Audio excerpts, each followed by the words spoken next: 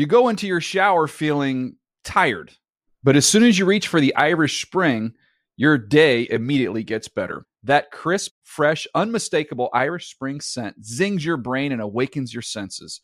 So when you finally emerge from the shower, 37 minutes later, because you pay the water bill so you can stay in there as long as you want, you're ready to take on the day. And smell great doing it. Irish Spring Body Wash and Bar Soap. Fresh, green, Irish. Shop now at a store near you. At JCPenney, fashion counts for everybody and everybody. The weather is getting warmer and it's time to swap my winter layers for fun, vibrant, and cool clothing. With so many fun things happening this spring, like Mother's Day and the Wind Down Tour, it's hard to find great looking clothes that fit you just right. That's why I love JCPenney. JCPenney has so many stylish and comfortable options for so many different body types.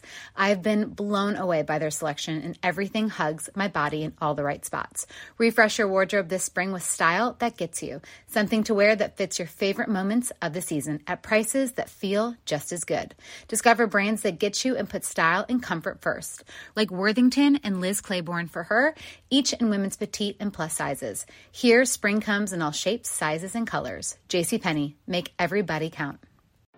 Pacaso knows your vacation home is your best home. It's the place that brings family and friends together. It's where you're the best version of yourself.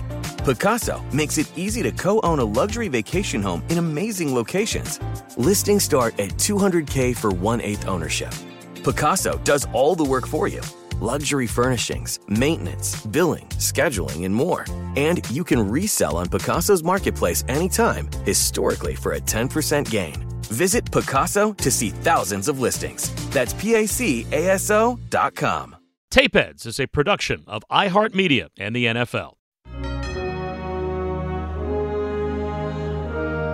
It is Tapeheads draft season. Bob Wischusen, longtime radio voice of the Jets, and of course ESPN College Football, and Greg Cosell for the better part of 4+ decades, breaking down the All-22 at NFL Films, and he has done yeoman's work getting set for this draft that is now, Greg, in the rearview mirror. This is our last official episode of Tapeheads draft season because we have spent the last couple of months taking everyone up towards the draft, and you broke down prospect after prospect, and obviously very interesting to see how it all came together this past weekend. And now we have a chance to look in the rearview mirror for the first time. And again, we're not the mock draft podcast. We're not the podcast who go out there and now grade how your team did. We don't know, right? I mean, that's the tantalizing part of the draft. It takes 2, 3, and 4 years sometimes with these players for us to truly know what they are going to become. But I know there are guys that jumped out at you based on your tape evaluation, because that's how you judge these guys. You watch the tape the same way that the GMs and the coaches do, where you think teams got tremendous value later in the draft based on your evaluations. Let's start there. Give me a couple of players, I mean, maybe a handful, that you really, when they came off the board, say after the first round, you said to yourself, oh, now that there's a guy that, based on my evaluation, that team got a really good player. I'm going to start, Bob, with the first pick in the second round, and that was Logan Hall going to Tampa, the Houston defensive lineman. And he was someone I didn't know a ton about when I started watching his tape, other than his name, of course. And I really, really liked his tape. Long, athletic, multi-positional, can play inside. That's probably where he'll play the most in the NFL. I thought as a 3 technique, he was the best 3 technique in this draft. He was drafted after, I think, by 5 or 6 picks, Devontae Wyatt from Georgia. I liked Logan Hall's tape more than I liked Devontae Wyatt. So he was one player whose tape I really liked. And when he went off the board with the first pick of the second round, I thought, to me, and again, all we can do, as you sort of prefaced, is I can only go by my tape study, not by what others think or mock drafts. By my tape study, Logan Hall was a really strong prospect. And I thought that Tampa made a really good pick right there.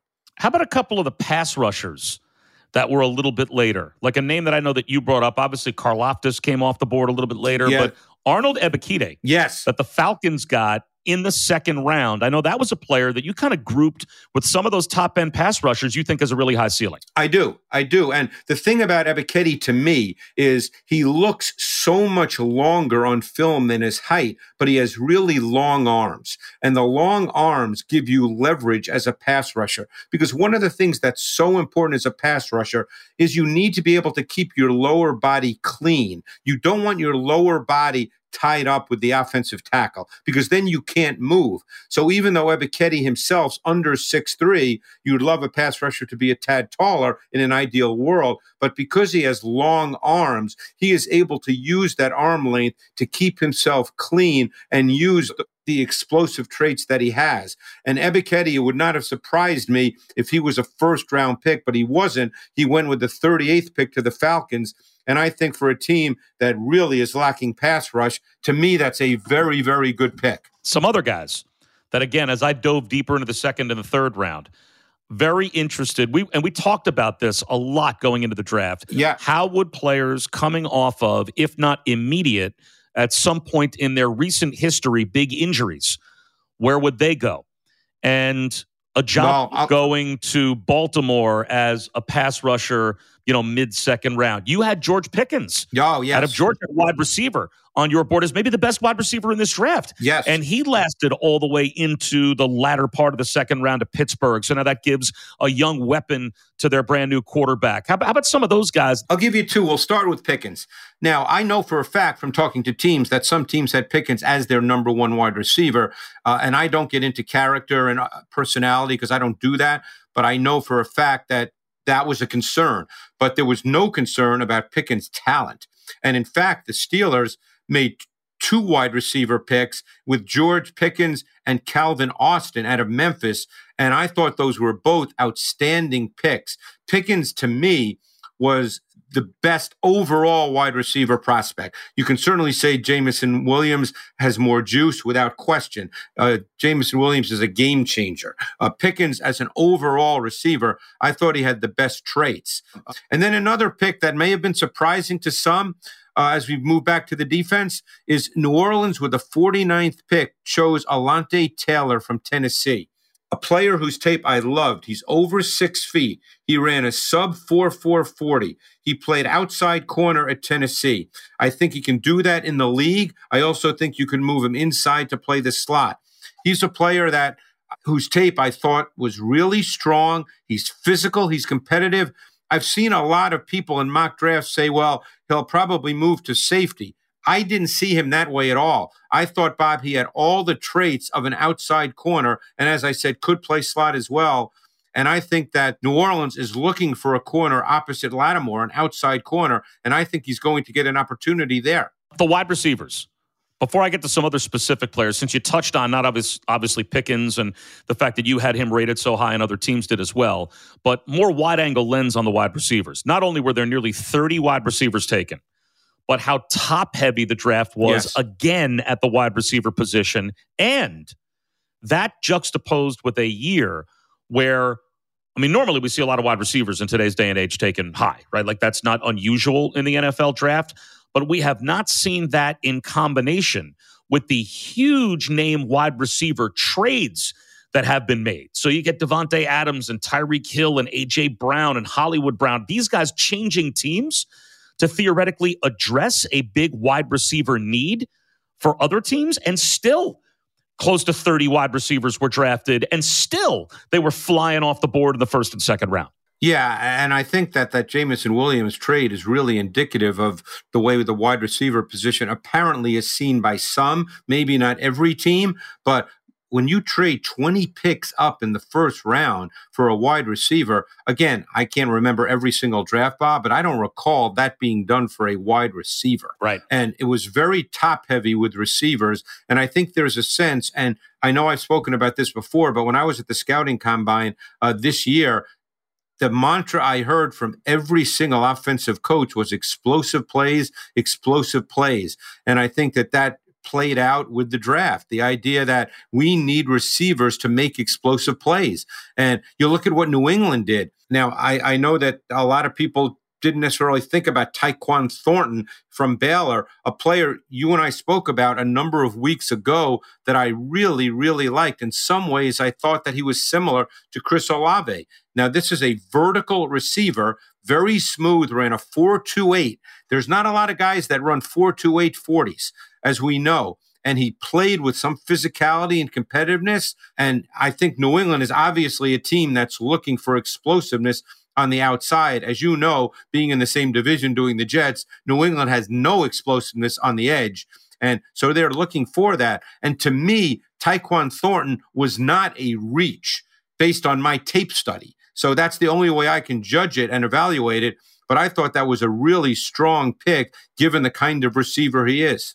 And a couple of other guys at wide receiver taken right in that area of the draft. Because not only did Tyquan Thornton go 18th in the second round of the Patriots, 2 picks later, George Pickens, just talked about him to the Steelers, but a couple of receivers right after that are very different players from one another. Yes. But could become very valuable weapons to their 2 respective teams. I know you loved Alec Pierce from Cincinnati, and the Colts got him with the 21st pick to the second round. And then Sky Moore, from Western Michigan to the Chiefs. I don't know if he can be the Tyreek Hill heir apparent, but I mean, obviously they think that put him on a team with Patrick Mahomes and Andy Reid and that group scheming up for him, that he could be a really good NFL player. Well, I think with Sky Moore, look, Tyreek Hill is a little bit of a freak, so we don't want to say anybody is Tyreek Hill.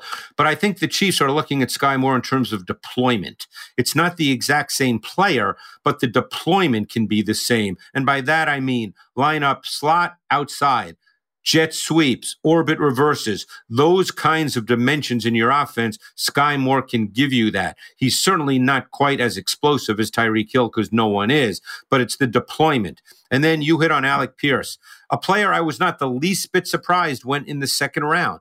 I watched his tape and I thought to myself, I don't see a big difference between Alec Pierce and Drake London. So I thought Alec Pierce was a really, really good pick by Indianapolis with the 53rd selection, and a player, in my view, based on tape study, worthy of that spot in the draft. What about the running backs? The Jets getting Breece Hall. We talked about this a little bit with Charles Davis, who was awesome yesterday, by the way, in our second to last episode. But the fact that in this day and age, you can have a Breece Hall, a Kenneth Walker, guys that are that talented, and a running back not going until the early parts of the second round. And obviously Breece Hall showed an ability to catch the ball a lot at Iowa State. Kenneth Walker, not as much at Michigan State, but I have to think this is part of that projection. Right? Could you take a running back in today's day and age in the NFL without a belief that he can be a pass catcher?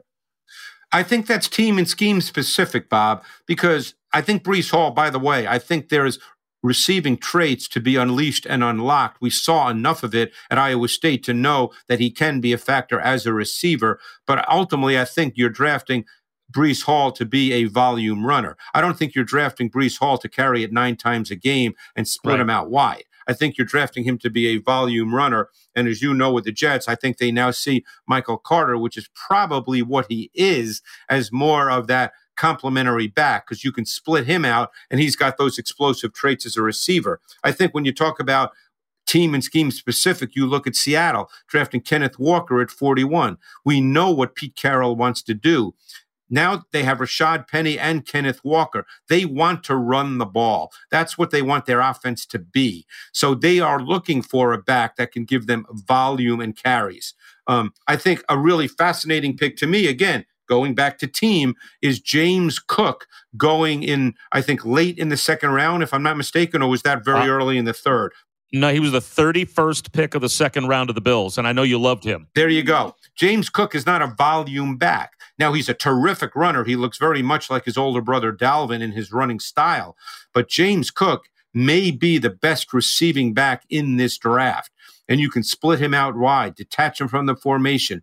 He can run all the conventional routes when he's offset in the backfield, but he can run vertical routes when he's split. And we know, as you well know, same division. We know what Buffalo does. It's a Josh Allen-based offense. They're not looking for a back to get 22 carries a week, but they do know they need a run game, and he can certainly give you that to some degree. Obviously, they still have Devin Singletary, but James Cook is a back that fits exactly what the Bills' offensive approach is, and I thought that was an outstanding pick. That's Greg Cosell. I'm Bob Wischusen. Love scrolling through the draft, looking for these guys that we spent so much time over the last couple of months talking about, especially the diamonds in the rough, and then seeing where they went and seeing which teams maybe got those diamonds in the rough. We're going to come back in a moment and not only talk about more of those players, but also spin it forward and talk about next year and talk about the guys that, you know, we think also might have gone undrafted that Greg still has on his radar, where teams went out and after the draft was over, grabbed some players that could be big contributors on their roster. It's amazing how often an undrafted free agent turns out to not only be a contributor, but sometimes even a star in the NFL. So all of that still to come on this final episode of Tapeheads Draft Season. You go into your shower feeling tired, but as soon as you reach for the Irish Spring, your day immediately gets better. That crisp, fresh, unmistakable Irish Spring scent zings your brain and awakens your senses. So when you finally emerge from the shower 37 minutes later, because you pay the water bill so you can stay in there as long as you want, you're ready to take on the day and smell great doing it. Irish Spring Body Wash and Bar Soap. Fresh, green, Irish. Shop now at a store near you. What's up? I'm John Wall. And I'm CJ Toledano, and we're starting a new podcast presented by DraftKings called Point Game. We're now joined by three-time NBA Sixth Man of the Year, elite bucket getter. Let's please welcome Jamal Crawford to Point Game. King of the Court one-on-one tournament. If they had it back in your prime, do you think you could have took it all? I'm going to be honest with you. I don't think I could have took it all, but I think I would have shocked a lot of people. I think Kobe and everybody in their prime, Kobe would win a one-on-one contest. Yeah, because you got to think he's going to guard. He don't care about guarding. He's going to guard. He's going to guard. Like, you see him in the Olympics, he's going to guard. And then on top of that. I'm not guarding like that, CJ. Ladies and gentlemen, please welcome Sam Cassell to Point Game. I remember you came out from prime 10. I mean, he was in a culture shock. And then he's going through withdrawals about winning. Remember what I told you? I said, OG, you think I can get paid and go back and play in college because it ain't it? Check out Point Game with John Wall and CJ Toledano on the iHeartRadio app, DraftKings YouTube, or wherever you get your podcasts. At JCPenney, fashion counts for everybody and everybody.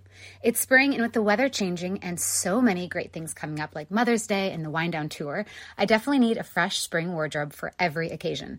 This spring, I'm looking for that perfect flowy spring dress for Mother's Day, as well as replacing my everyday basics. That's what I love about JCPenney. They have so many stylish and comfortable options that I always find just what I'm looking for there. Spring is a feel-good season and comes in all shapes, sizes, and colors. The fashion at JCPenney is the same way. Refresh your wardrobe this spring with styles that gets you, something to wear that fits your favorite moments of the season at prices that feel just as good. Discover brands that get you and put style and comfort first, like Worthington and Liz Claiborne for her, each in women's petite and plus sizes, and Stafford and Mutual Weave for him, style and comfort for all, even big and tall. Plus even more for the whole family like Levi's and Exertion. Here, spring comes in all shapes, sizes, and colors. JCPenney, make everybody count. On this final episode of Tapeheads Draft Season, Bob Wischusen and Greg Cosell looking back now at the 2022 NFL Draft and some of those diamonds in the rough players that in the, after all the headline makers come off the board in the first round, if you're a real football junkie and you watched the draft all the way through the weekend and certainly on day two, some players that Greg Cosell, I know, had circled as he thinks having a very high ceiling, went to some very interesting spots. And Greg, we've been running through a few of those players. James Cook was a player we just talked about who went with pick number 31 right at the end of the second round, running back to the Buffalo Bills. The last pick of the second round, pick number 32, was Nick Bonitto, edge rusher from Oklahoma. Denver got their hands on him. Of course, them moving on from their legendary pass rusher. They're looking for an heir apparent. Could he be that guy? And it's funny, Bob, because I thought Nick Bonitto, and again, I don't get into where guys get drafted necessarily because I know teams place different values on different players and reasonable people can disagree. But I thought Nick Bonitto, when you talk about edge rushers, I thought he was the loosest, liveliest, maybe the bendiest edge rusher in this draft class. Now, he came in at 248 at the combine. He looked thinner to me when I watched Oklahoma's tape, but maybe he just has that kind of body type. They used him in multiple ways at Oklahoma. I think he's best served as an edge player, and maybe he's just a situational edge player, but we know that teams play in their sub-package defenses more than they play in their base. And I really liked Nick Bonitto's tape, and I think his game fits the NFL. He is so fluid. He can bend. He's flexible. Just his transitions, his change of direction, it's seamless. Another guy that, I don't know if you put him on that same level, but another edge rusher that went middle of the third round, Alex Wright from UAB to the Browns. That was a guy that I know you had circled. Yeah, Alex Wright was the guy I watched later in the process. Smaller school guy from Alabama, Birmingham, 6'5", 270. I think that this guy, and again, now you're projecting, obviously, because there are some things when you watch his tape, you say, hey, that needs to improve. But of course, that's almost true of everybody. But it's certainly true once you get to third round players.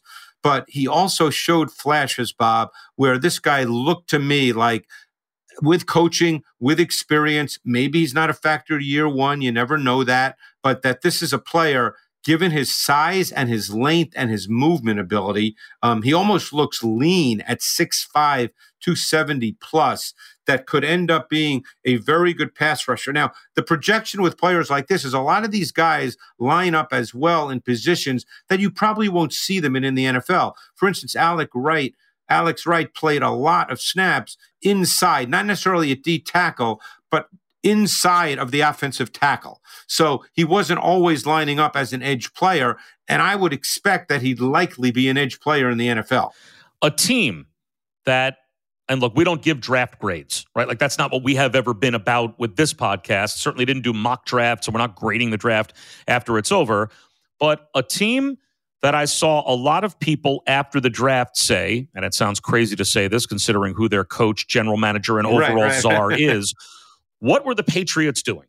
The Patriots are confusing me. Like, I don't see their philosophy in this draft, but like you love Tyquan Thornton, who they got in the second round. You like Marcus Jones, who they got in the third round, cornerback from Houston. So when you look at that Patriot draft class, it seems to make a little bit more sense to you than it did to other people. Well, it's funny because we spoke obviously to Charles Davis, and he spoke about Jalen Petrie, and he thought Jalen Petrie had similar traits as someone like Tyrann Mathieu, or let's put it this way, that he could be used in a similar fashion. I looked at Marcus Jones, who they took in the third round with the 85th pick from the University of Houston. Now, at Houston, he played outside corner, slot corner, and safety. Now, at 5'8", he's not going to play outside corner in the NFL. But I saw Marcus Jones much like Tyrann Mathieu as I projected him, even more so than a Jalen Petrie. Marcus Jones, I think, could be that kind of player. Keep in mind, Tyrann Mathieu is 5'9". He's an explosive athlete, much more explosive than, let's say, Jalen Petrie. Marcus Jones is 5'8". That's not really a meaningful difference, 5'8" to 5'9". And Marcus Jones is an explosive athlete. And when I finished watching his tape, and I think I watched 6 full games, and as I said, he played outside, he played in the slot, and he played safety. The name that came to my mind was Tyrann Mathieu. I thought he could be used in that fashion. And we know that Bill Belichick, when it comes to defensive players, is a bit of an outside-the-box thinker, because think how he uses Adrian Phillips.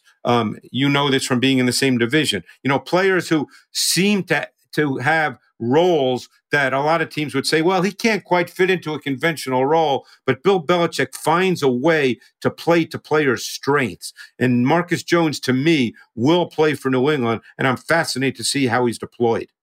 You know, I remember talking with Phil Savage about this. Of course, ran the Senior Bowl for a long time, general manager in the NFL. Now he's kind of a quote-unquote consultant or pro personnel guy with the Jets, but he is really in the ear of Joe Douglas, and he has been a big part of the Jets evaluation process. And he's told me that the mistake that a lot of people make when they look at how we analyze the draft as it goes, again, is they've got that big mock board. Right? And such team took a guy in the second round, but we had a late second round or third round grade on him. And to not think about it in terms of each individual pick as they come off the board, that guy in a silo talent-wise, but that you're drafting a team, right? Like, how do these pieces fit together? How do these pieces fit what your team needs, what your coaching staff wants, what your scheme calls for, and not just what's already on your team, but then the thought process of like the guys you've already drafted, the guys you think you're going to draft a little bit later. And you start to think about that either from the Patriots standpoint or any other team standpoint, the philosophy behind some of these teams and how they draft when you look at the final product, not as you go, where this guy falls on my mock draft or where he's in my top 300 or whatever, but how those pieces fit together and philosophically how it's put together. I mean, it is a different lens to look at a team's draft strategy through. It's a great point. And I know that we've seen all through the years. I remember when Scott Pioli was with the Patriots, the line that was often used about the Patriots was, we're building a team, not a collection of individuals. And that sounds like a very cliched statement, but you kind of delved into it a little more. And I think what teams are trying to do, and maybe sometimes people forget this, is teams are drafting through the lens of their team, not through the lens of the whole league. Okay? Now, they're aware of the league, obviously, as we know from when we had Rick Spielman on and Mike Tannenbaum. We know that everybody tries to be aware and is aware of what everybody else is doing. But any team, they're trying to get better for their team. So if their team feels they have a weakness at a given position, and maybe that position is dime safety, but it's an important position for that team because they play it a lot, they're trying to get better at dime safety. So that's the way teams approach the draft. And particularly as you start moving into second, third, fourth, fifth round, where obviously the players' traits are not as good as players you have rated in the first or second round. So, I think people lose sight of that. They think, oh, well, they didn't address that position. Well, they addressed the positions they feel they need to address to improve their team. Was there a team or two or a guy or two looking through that lens that you liked as you were watching the draft and you saw how teams were approaching it philosophically that maybe I haven't touched on? Was there a team or two that jumped out at you where after it was over, you said, okay, I can see what they did? People might have been confused about the first and second round, but let's look at their class as a whole. I can see where they were going philosophically with how they approached this. I think Seattle's a good example of that. And I think maybe a lot of Seattle fans are very unhappy that they didn't draft a quarterback. But I think they have a philosophy that I think played out in the draft. Now, many could argue that the philosophy doesn't matter because Drew Lock's going to be the starting quarterback. And we'll have to wait and see on that and where it goes. But I think you can say whatever you want about Seattle. They have a belief in how they want to play. And this draft just played into that belief. Because I know when they got to the second round and they had those back-to-back picks and everybody was, I think, probably expecting a quarterback at picks 40 and 41, Bob, because it seemed like, hey, after Pickett, that's where you take the next quarterback. When they took the defensive end and they took the running back, and then the next pick, I believe, was an offensive tackle, Abraham Lucas from Washington State. They told you in this draft how they want to play. That can be debated, and people can say, well, it doesn't matter, as I said, because Drew Lock's the quarterback, but they have a belief. They have a philosophy that permeates the organization. And it's probably very clear to everyone in the organization, this is how we're going to play. There will be no gray areas there. When we look now, not only at all the players that were drafted, before we wrap this up, but I heard Mike Tannenbaum say this the other day, so I want to give him credit for it. I may not be getting this exactly right, but the spirit of it will be right. He talked about where Pro Bowlers come from. And the biggest volume of Pro Bowlers, of course, come from the first and second round of the draft, as you would expect. I mean, you're missing sometimes on first and second rounders, but the players with the highest end of talent, generally speaking, are going to go in the first and second round. That's where the biggest pool comes from. I think the next biggest pool historically of Pro Bowlers, believe it or not, is undrafted free agents. Guys that never even get picked, but are very high on a team's radar. And one of the craziest times of draft season, people probably don't realize this, right after the draft is over, teams are furiously on the phone to every player that they had on their board that didn't get drafted, that they think is a diamond in the rough. And you'll see a team will bring in a dozen guys that didn't get drafted to try and make their team. So were there a handful of players out there that didn't get drafted that you think, oh, that team went out there and maybe grabbed a couple of guys that could help them? that's always the case, and I try to follow those names. Maybe because I'm in the Philadelphia area, I saw the Eagles, which is a team that needs a corner, an outside corner opposite Darius Slay, who's obviously probably a top 5 corner in the league, and they did not draft a corner. And then in free agents that they picked up Josh Jobe from the University of Alabama, and they picked up Mario Goodrich from Clemson. And those were 2 players who I did evaluate. And while there were concerns, obviously, or they would have been drafted, but I thought they were eminently draftable, Bob. I think that one or both of those players could make the team and could legitimately have a chance to play opposite Darius Slay. Now, maybe I'll be dead wrong, because obviously they weren't drafted. So somewhere along the line, teams in the NFL thought something was missing to the point that they were not worthy of being drafted. But I thought they were worthy of being drafted, and there's a lot of players like that. I forget who signed this player, but I thought there was a linebacker from Wisconsin named Jack Sanborn, who, again, I understand why he wasn't drafted, because he's not a high-level athlete, but he's a stacked backer, and his tape was very, very good. And I thought he was, again, worthy of being drafted. And he would have to be a base defense stack backer. I understand that based on his tape, but I really thought that his tape was very good for what he is. And I was surprised he wasn't drafted. As we talked about with Charles Davis on yesterday's episode, you are like the definition of unwell, right? Like you're literally a football lunatic. I am. When does the process start for the 2023 draft? For you, have you already started to put a board together of the prospects you like?